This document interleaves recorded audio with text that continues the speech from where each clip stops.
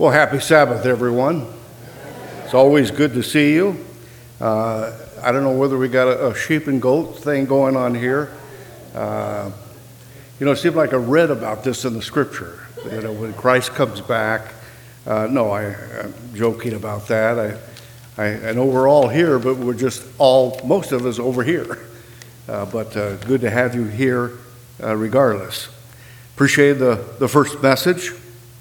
I want to ask you for the sermon here today, is your faith on a steady course, or could you be in danger of a shipwreck? Scripture warns us of being shipwrecked in our faith. I'm sure you've read that in the scriptures. In other words, getting so far off course that we find ourselves driven by the winds of this world and going down, spiritually speaking. It's like the storm is just too powerful, and it blows the sails down, and you begin to sink and go down in the quagmire of this world. God called us and He brought us out of the world, but it does not mean, though, that we can't go back into the world. Some have. Some have gone out in the world, and it's amazing how quickly they go down.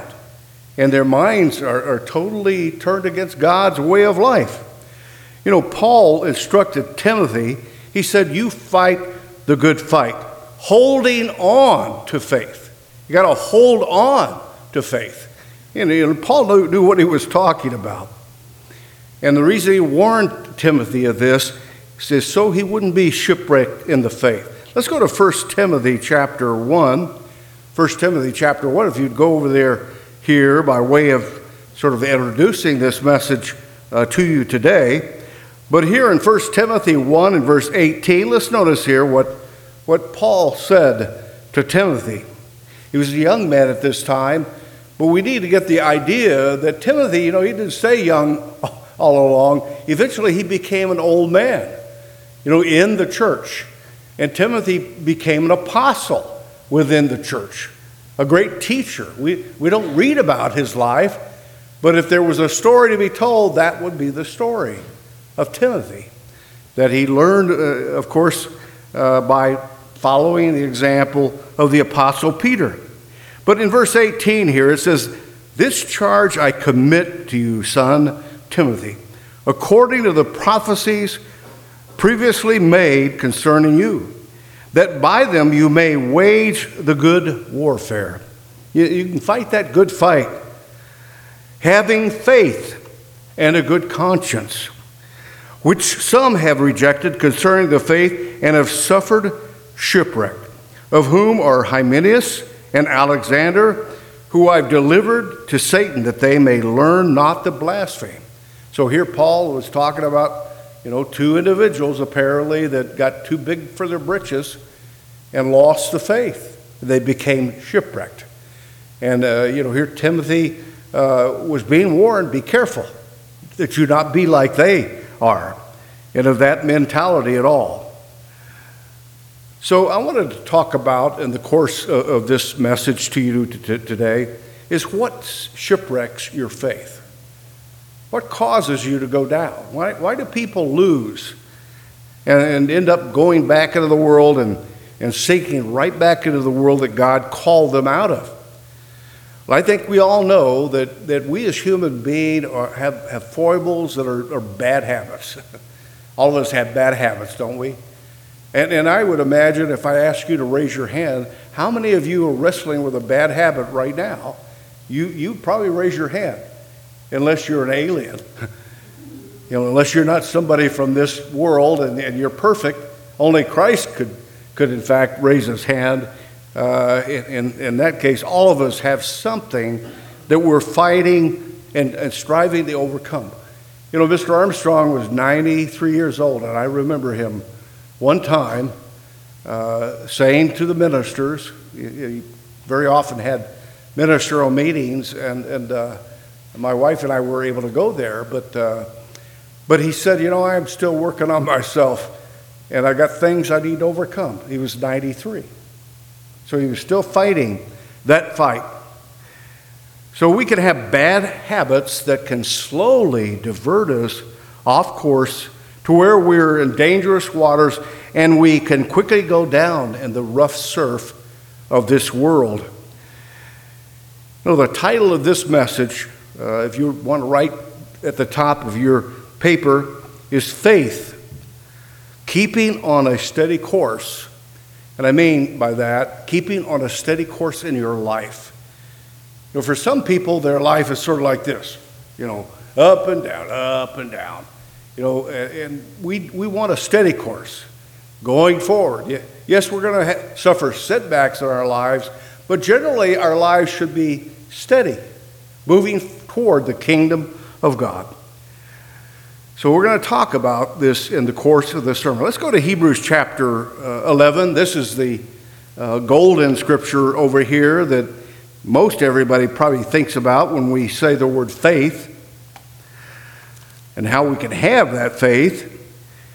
But here in Hebrews chapter 11, let's notice this. In verse 1, it says, "Now faith is the substance of things hoped for, the evidence of things not seen." So this basically is saying that faith is evidence. Now, all of us know what evidence is in a case, don't we? That if something is proof, in other words, that a person is guilty, or a person, it means, what they say. There's proof of it. And, it's like talking here before, the service today. Speaking to one of our members, who'd gone through trials in his life, and he was talking about how God had healed him. And then I related to him things that had happened to me. That's evidence right there that God is there. You could trust him. You could believe in him. And in this world that we live in today, very often people doubt so easily. We have too many crutches in this world. And we don't rely upon God the way that we should. And sometimes that really affects our faith negatively. So get that in your mind, brethren, that faith is your evidence. You got that in your hand when you kneel down and when you ask God for something that is needed in your life. But notice in verse 2 here, Mr. Babb was talking about serving in the church. It says then, for by it, now he's talking about faith here, by faith the elders obtained a good testimony.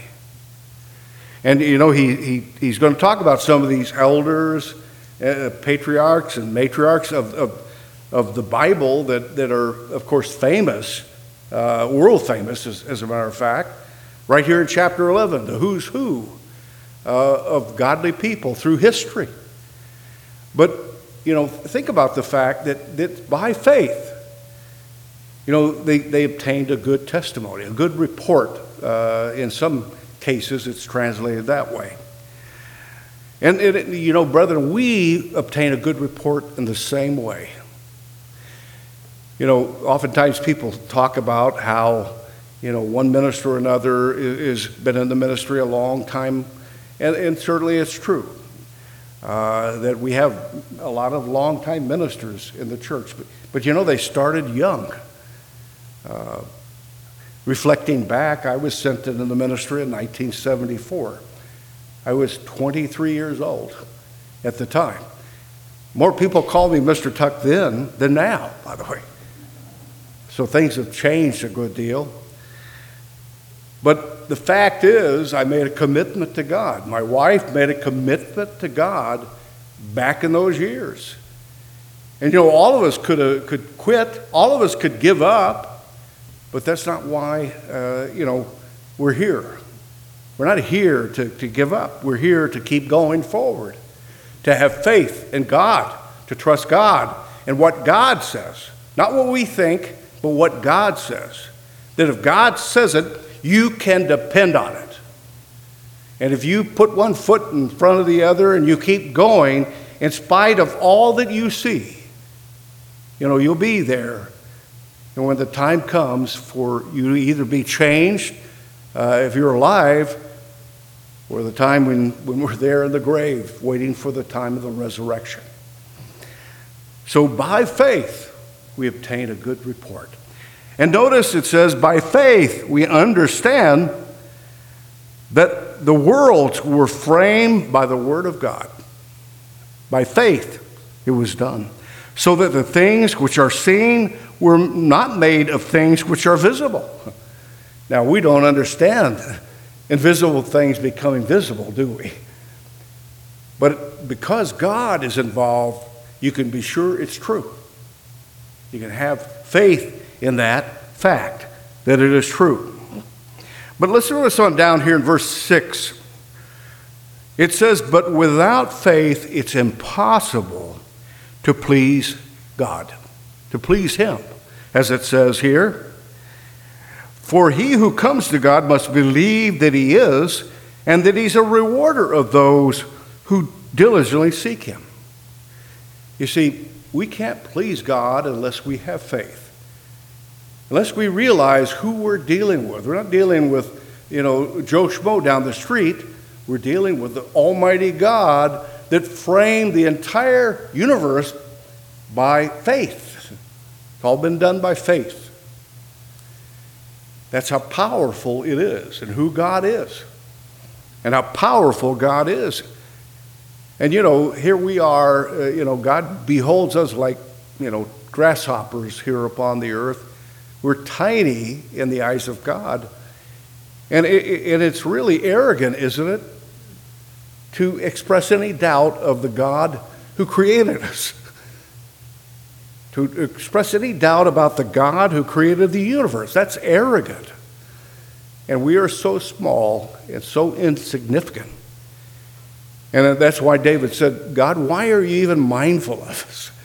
Why do you even consider us? And of course, David realized that God was going to put everything in our hands in the future. He's going to give us incredible authority, incredible power in the future. So realize again, without faith, everyone in here right now, if you want to please God, you've got to have faith. You've got to believe God in what God says. Go with me, if you will, over to James 2. James chapter 2. Martin Luther thought the book of James was a book of straw. Didn't think it was God's way or God's word. But notice here in chapter 2 and verse 26. For as the body without the spirit is dead, so faith without works is dead also. Now that's a powerful verse right there. You can understand why people want to do away with the law, would want to get rid of that verse right there. You see, faith without works is dead. It's like, Rover, when he's dead all over. If we don't have faith, if we don't have works. We had the first message was talking about serving in the church. And this verse, one verse right here, shows us, brethren, we've got to have works. We've got to pitch in to the congregation. We've got to serve within the congregation and not just have works of obedience to the law of God. We've got to be willing to serve within the church. And after all, isn't that one of the reasons why God called us? There are two reasons God calls people today. I had a person I wrote a letter to this past week, and I went over this whole thing. Here, it took 2 pages for me to write this individual, and I showed him that the only people that are being called today are the saints. You can go over to Romans 1, I forget what it was, 7, I think it is, and it says we're called to be saints. So only saints are being called today. Now, I hope you're not thinking, I might be in the wrong room. No, you're not in the wrong room. That's why God has called you. And you have to have faith, and you have to have works. And in Hebrews 11, all of the people that are named there had works. And we need to have works as well. So I want to talk to you now about 7 bad habits which will destroy your faith and leave you drifting aimlessly in the seas of this world. They're just 7 points. They'll be very simple, and we'll move through them fairly quickly here.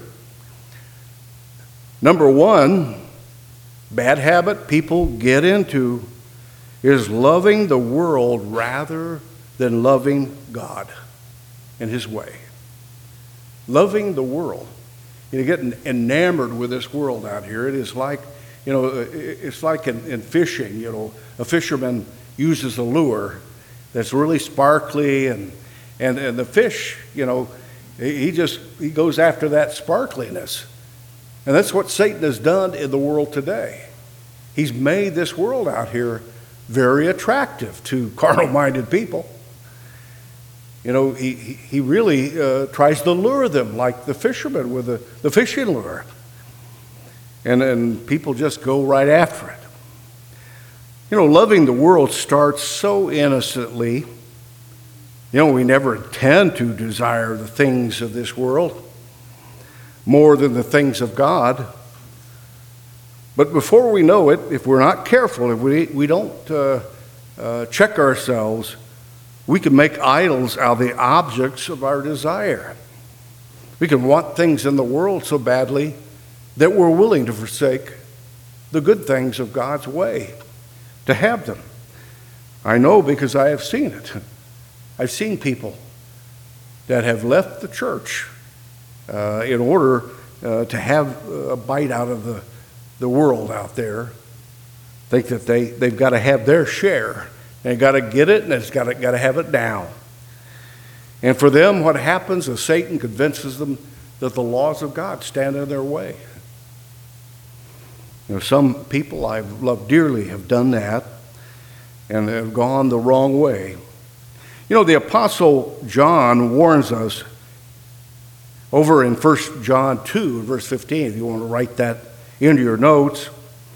He says, "Do not love the world, nor the things in the world." He says, "If anyone loves the world, the love of the Father is not in him." And if God's love is not in us, we don't have anything to do, as it says in Romans 8 and verse 9, we don't have anything to do with Jesus Christ. Because if the love of God is not in us, it means that the Holy Spirit is not in us. You see what I'm saying here? So we've got to have, again, a love for God and not be distracted by the things of this world and of this society. Point number 2. Now, that was fast, wasn't it? The first point here. Point number 2 is neglecting the study of God's Word. Just not studying the Word. Sometimes people fall into a mentality of, I don't have to read all those booklets. That's what ministers have to do. They got to have that stuff in their mind. I don't have to have all that in my mind. Well, that's a wrong mentality. One of the easiest things to become attached to in this world and to pursue is the temporary. It's so easy to do that. Rather than to study God's Word and really try to wrap your mind around things the world does not understand, does not have a clue. Remember, Jesus said He was going to reveal to us things hidden from the foundation of the world. Some people think they understand what the gospel is. Sometimes I wonder if they have even a clue what the gospel is. Mr. Armstrong wrote a book called The Incredible Human Potential, The Mystery of the Ages. If you read those 2 books, by the way, go back and reread them, you'll begin to understand what the gospel is, what the true gospel is about. And Jesus Christ proclaimed that gospel. and how wonderful it was and what was coming. But we need to keep, brethren, our noses in the Scripture on a regular basis, letting God's way into our hearts and into our minds to keep us spiritually focused. Keep your mind, again, in the right place. And don't allow yourself to be distracted. Satan wants our minds to be drawn to the world and its ways of get. You know, in the parable of the sower, Jesus warned this. And if you want to turn to Matthew 13 and verse 22, Matthew 13 and verse 22,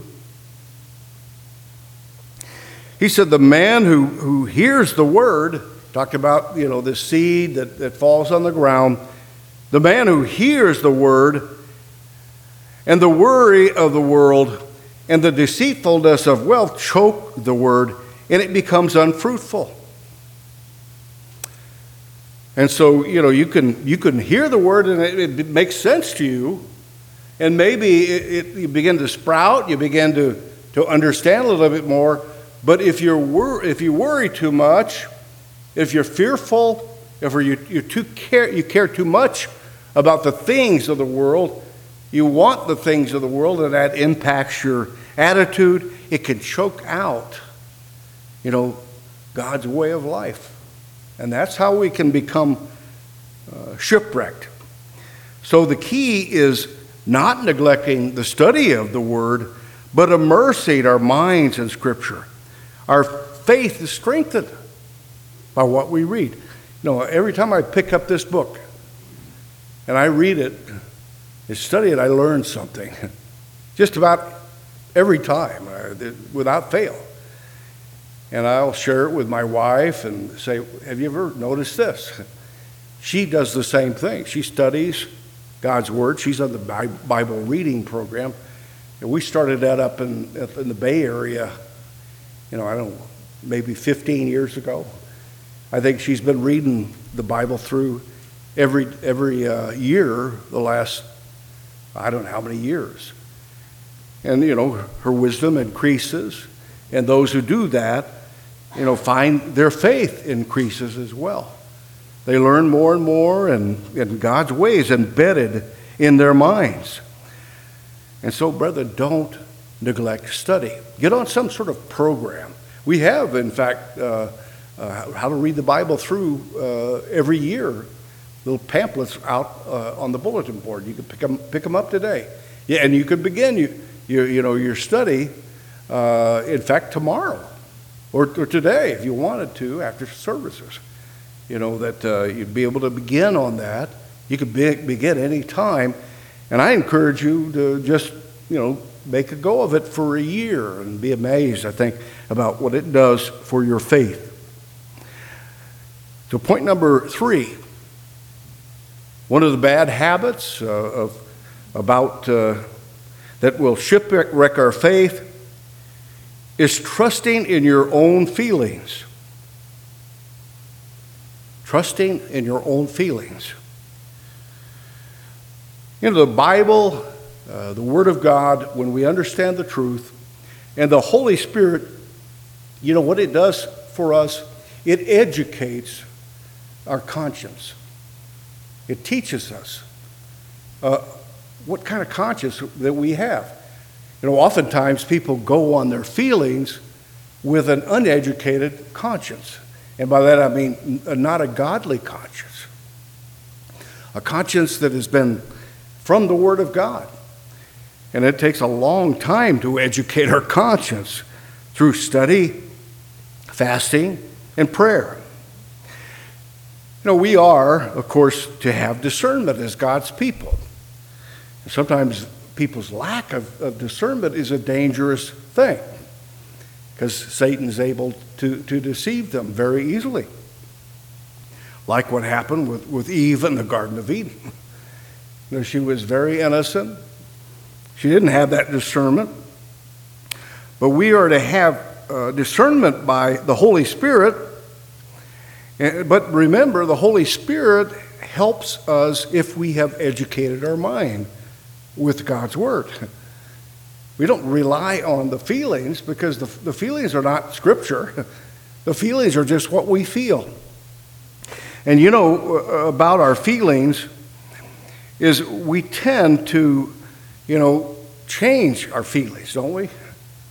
I don't feel about things now the way I might have felt about it 10 years ago. Things change.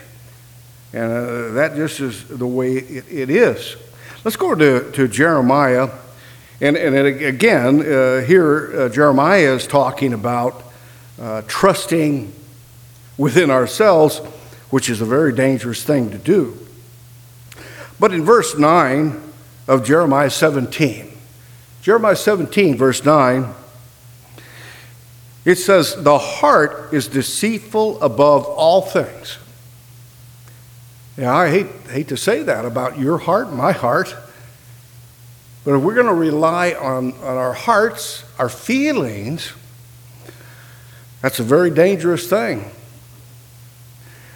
So it says, it's deceitful above all things and desperately wicked. And then it says, who can know it? Who can know it? No one can really know how bad we are.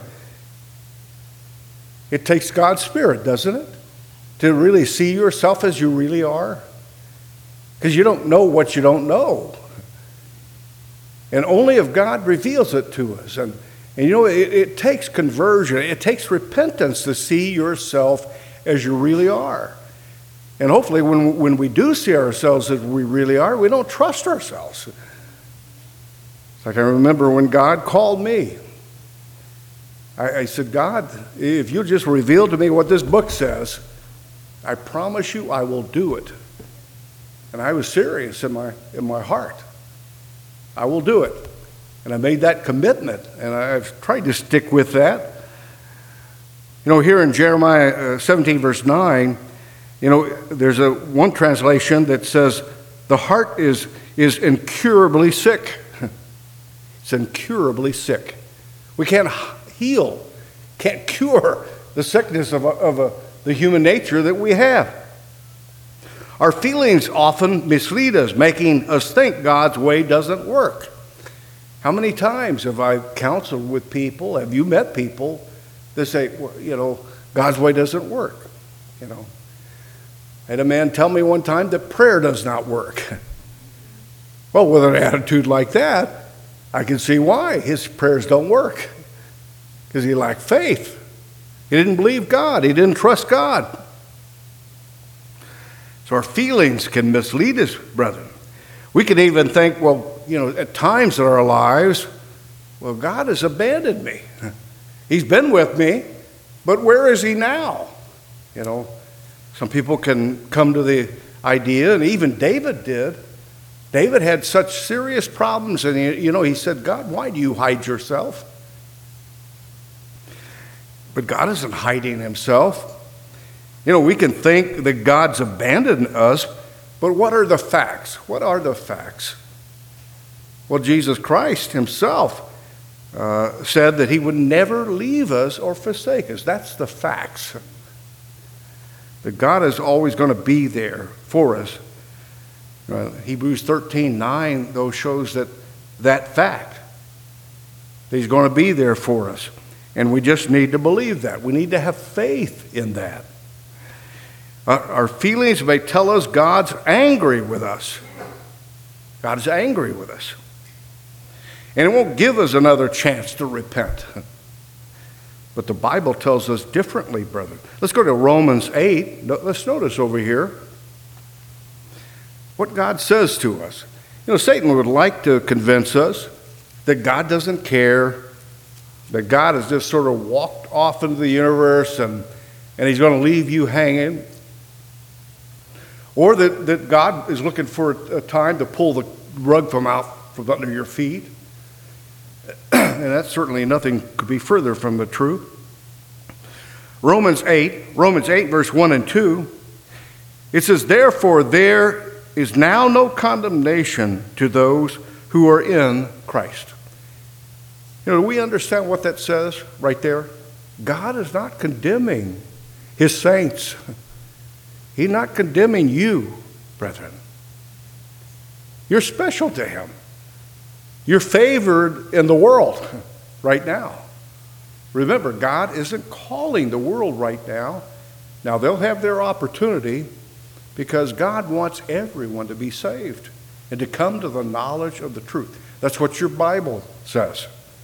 And he's got a plan that's going to make that happen, that everyone will have a chance. But there's no condemnation for you. God's not angry with you. He's not angry with us. And he's looking, in fact, to bless us. He's not looking to punish us. And it says, who do not walk according to the flesh, but according to the Spirit. For the law of the Spirit of life in Christ Jesus has made us free from the law of sin and death. So when you repented of sin and you committed your life to God, yeah, you may fall down, you may make mistakes. Everyone does. God says, if you repent, I will forgive you. And there's no condemnation for the saints. And we can move forward. You know, God says to each of us. So we need to believe that. Our faith must be built, brethren, on truth and the Bible and not our feelings. Like I said, feelings change. But, you know, Jesus Christ said, I am the same yesterday, today, and forever. And God says, I change not in Malachi 3, verse 16. Or verse 6, I should say. So God doesn't change.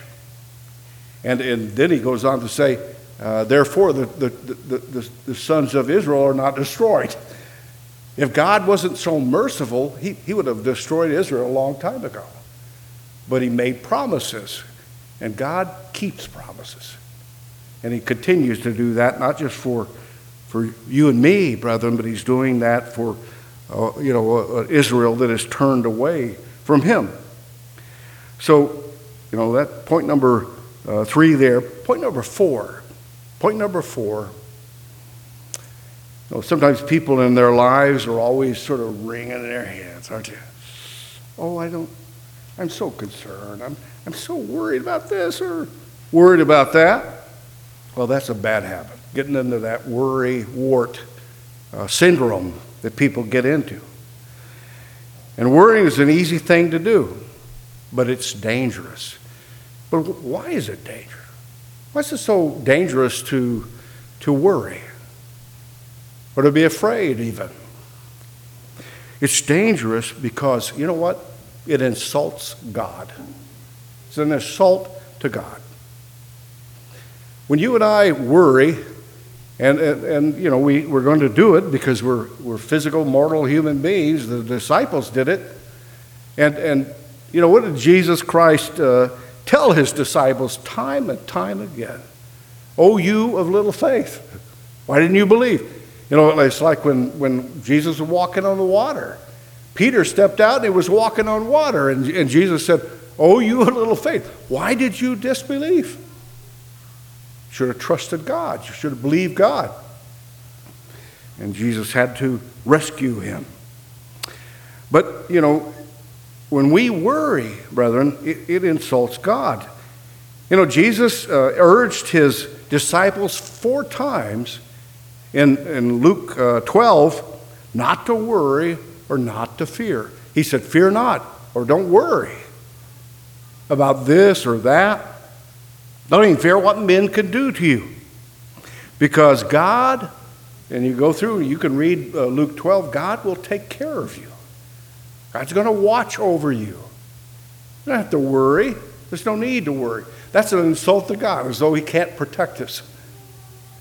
You know, if he can protect Shadrach, Meshach, and Abednego, who are cast headlong into the fiery furnace and not even singe their eyebrows, you know, he can protect you and me.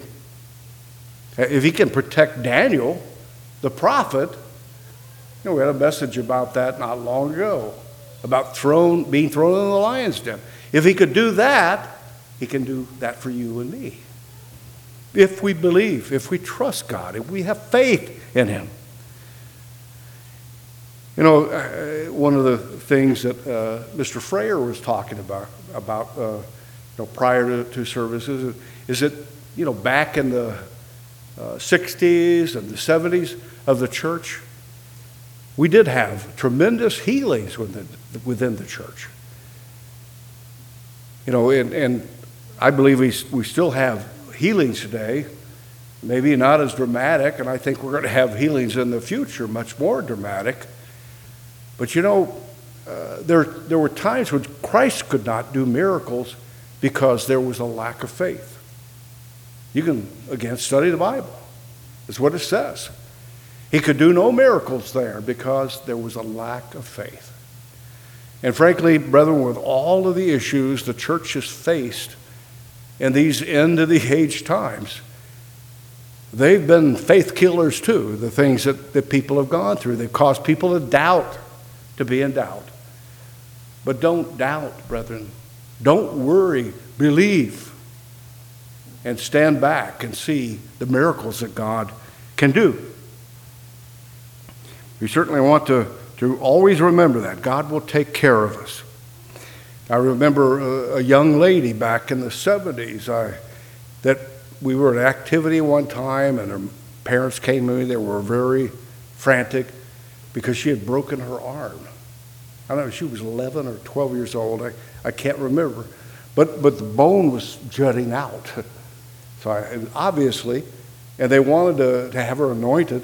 And I thought, well, I'd certainly be glad to pray for her, but maybe they take her to a doctor and have them reset the bone.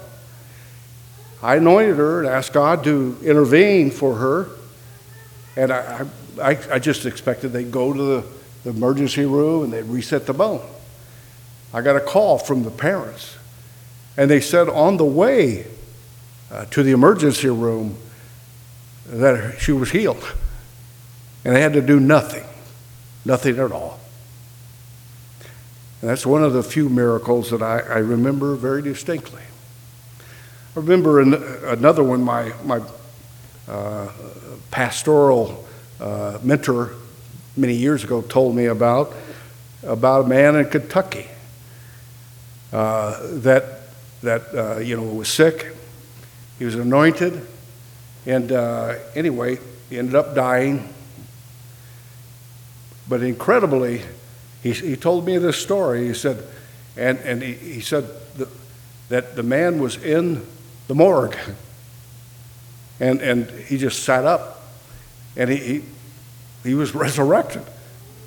And he said the man said, "I'm hungry." But that was a story that just astounded me as a young minister coming into the ministry back in those years. But things like that did happen, brethren. And God can do anything, I am convinced, totally and completely. Let's go over to Philippians chapter 4. Philippians chapter 4. Sometimes our own physical limitations stand in our way, and we don't believe. We got to believe, brethren. Believe God is there, and He is a rewarder of those who diligently seek Him. That's just the truth. That's the way it is, and that's the facts, brethren. That's not feelings. That's what He does. Philippians 4 in verse 6. Notice what Paul says here. In verse 6, he says, "Be anxious for nothing." Don't worry about anything. You just be settled. You don't have to get frantic about something. You don't have to fear anything.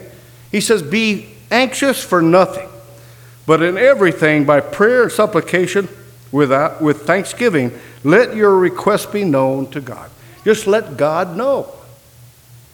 And stand back and watch the hand of God in your life.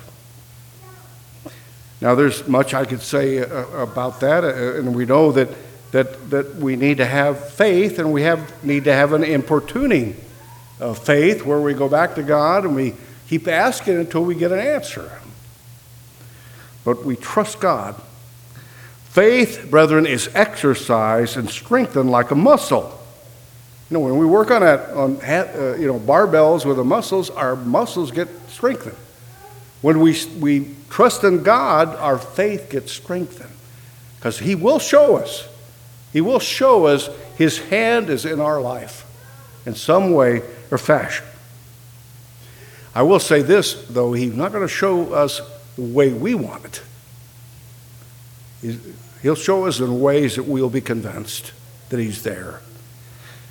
I don't know how many times, brethren, I've had people come to me and said, have you ever been burnt out as a pastor?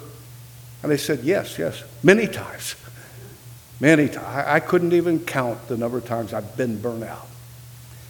And I've fallen on my knees and asked God to encourage me. And He always did it.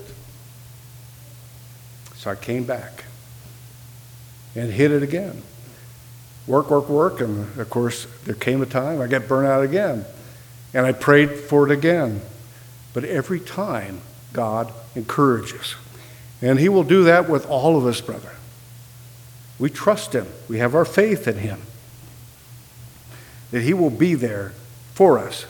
And each time it will strengthen our faith when we get an answer. We see God's hand in our lives. But He always does it in ways that surprise me. Nothing I necessarily would even expect. But I turn around and I bounce back. And God will do again that for His saints, all of us here in this room. Point number five, a bad habit, associating with the wrong people. Associating with the wrong people. Hanging out with the doubters. If you hang out with the doubters, what's going to happen to you? You're going to be a doubter, right? Just the way it works. Let's go to Psalm 1. The Bible does tell us to have discernment about the friends that we choose. Now, by this, we shouldn't be judging people.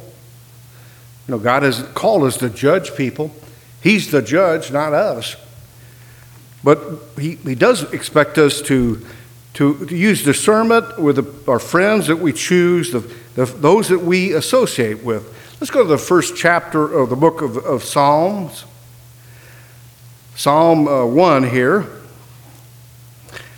And down in verse 1 and 2. But it says, blessed is the man who walks not in the counsel of the ungodly. That word blessed, by the way, can mean just happy. You're going to be happier if you don't walk in the way of the ungodly or in the counsel of the ungodly, nor stands in the path of sinners, nor sits in the seat of the scornful. Now that word scornful means people that are just negative, that are criticizing up one side and down the other. But his delight is in the law of God, and in His law he meditates day and night. So we're focusing on God's way. We don't get caught up in the ways of the world.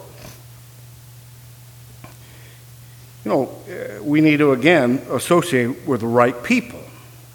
And God wants us to, again, choose people that are righteous, that are striving to be righteous. Doesn't mean they're perfect.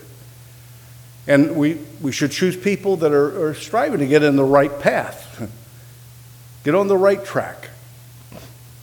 Let's go to Proverbs chapter 12 here. Proverbs 12, Solomon, observed this, and of course he was prolifically much a writer of Proverbs. Proverbs are really very important for young people to study. Important for us, but I think certainly for a young person who is trying to establish good character and wisdom in their developing years, to do a study, to embark on a study of the Proverbs. Proverbs 12, verse 26 here, it says, the righteous should choose his friends carefully. Be careful about it. For the way of the wicked leads them astray. Now that's simple enough, isn't it? Choose your friends wisely. And strive to be a person who's trying to be an influencer of good to others. Some may be off the track. You be the person that doesn't follow them off the track, but you try to bring them back. As it says, over in Hebrews chapter 10, about how we're to provoke one another to good works, to love and good works. That God wants us to again, have that mentality. Let's go to chapter 27 over here. So the Bible does tell us again that we should pick our friends wisely and those that we associate with.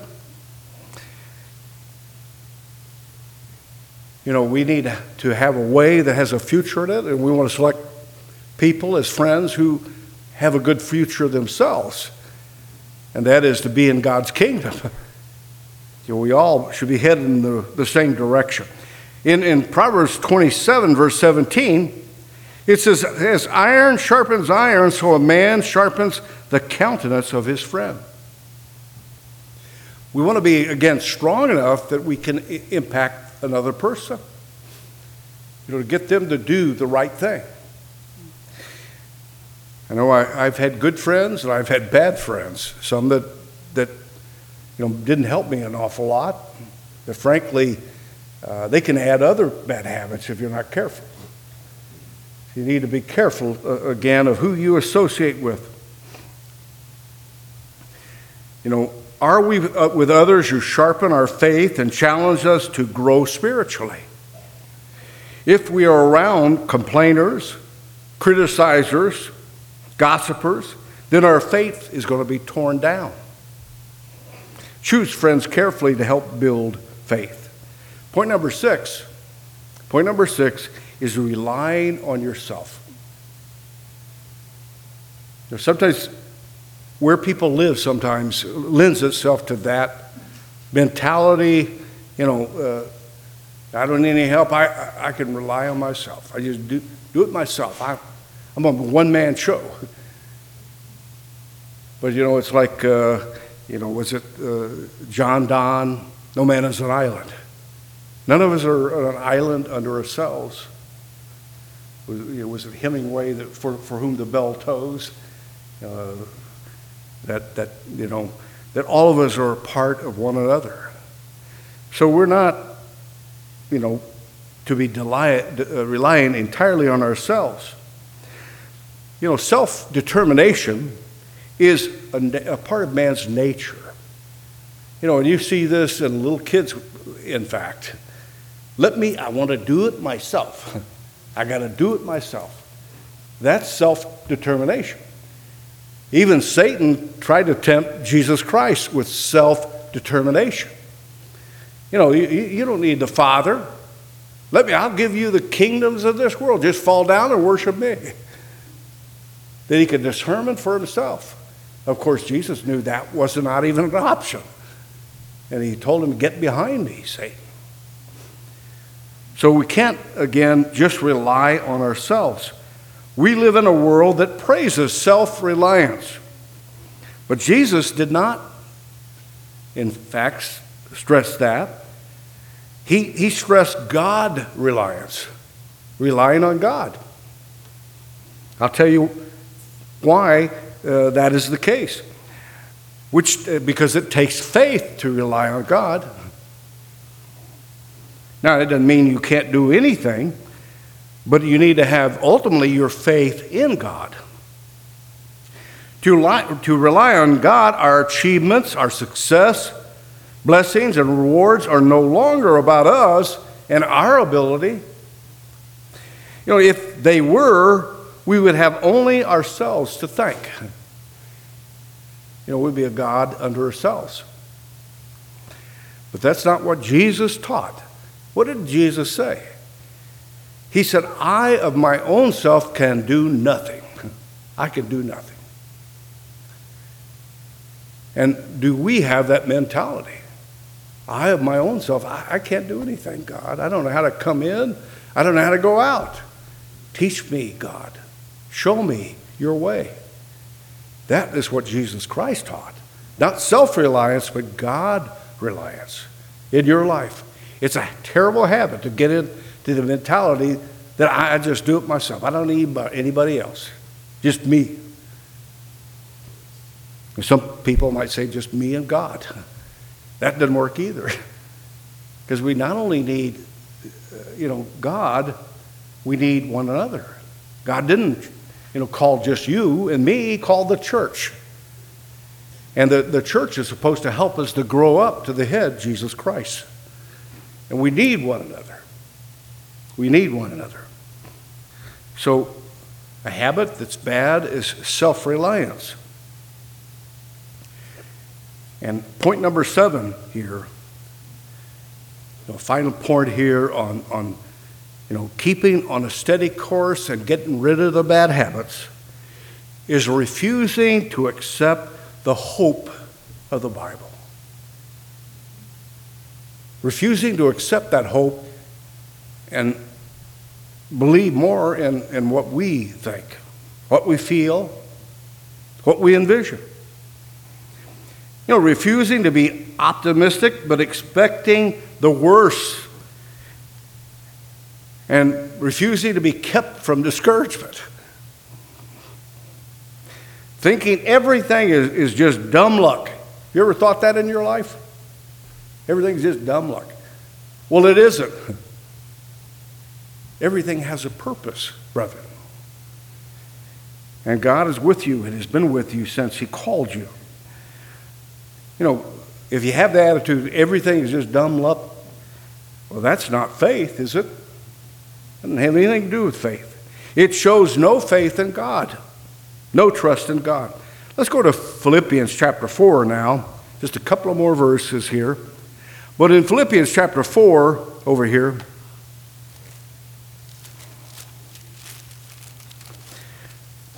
Paul, once again, in this particular chapter, down in verse 8, he said, "Finally, brethren, whatsoever things are true," not our feelings, but whatever things are facts, whatever things are noble, Philippians 4:8, whatever things are just, whatever things are pure, whatever things are lovely, whatever things are of good report, if there is any virtue, and if there's any praiseworthy, meditate on these things.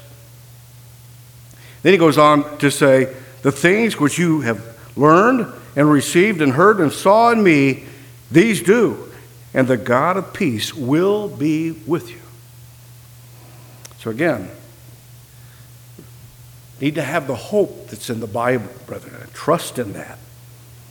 Don't let your feelings get in the way. Don't let habits of negativity, other things that want to draw us down like a magnet, so that we don't sail forward, but rather we're shipwrecked, in the winds of this world.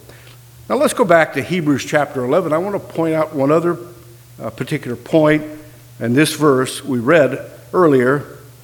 But here in Hebrews chapter 11,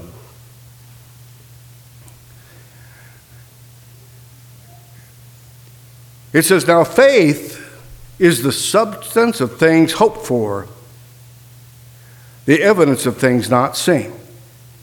Let's focus, brethren, on this phrase, the substance of things hoped for. One of the habits, again, we refuse to receive the hope. So we have to have hope. And our hope is based upon the promises of God. It's that simple. And we have to have absolute faith in that, absolute trust in that, regardless of what we feel. So here we see a definition of faith. And faith is that evidence we talked about earlier, and that confidence in our great Father. And we have the assurance of hope as well. And we can have an absolute trust in God to help us achieve our best potential. Let me ask you, brethren, who else are you going to rely on? Who else are you going to rely on? Yourself? Is that going to get you your hope? No, it won't. But if you trust in God, the Almighty God that created this vast universe, you can have hope that propels you forward. But continue, brethren, to have that faith and trust in the hope that God has given us. You know, Jesus came and he proclaimed the gospel, the good news of the coming kingdom of God. Do we believe that? Do we believe God's going to take us there? That we're going to be there? That we're going to make it? That God didn't call you to fail. He called us to succeed, brethren, and to be there in the kingdom of God. So, brethren, if we seek to build a strong faith and we avoid the habits that are faith killers, we won't be shipwrecked, but we'll maintain a steady course.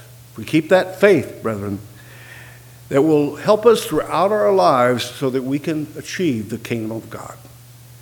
So keep on that steady course and reject, those bad habits that we have in this human flesh, and build the good habits that are going to lead to the kingdom of God.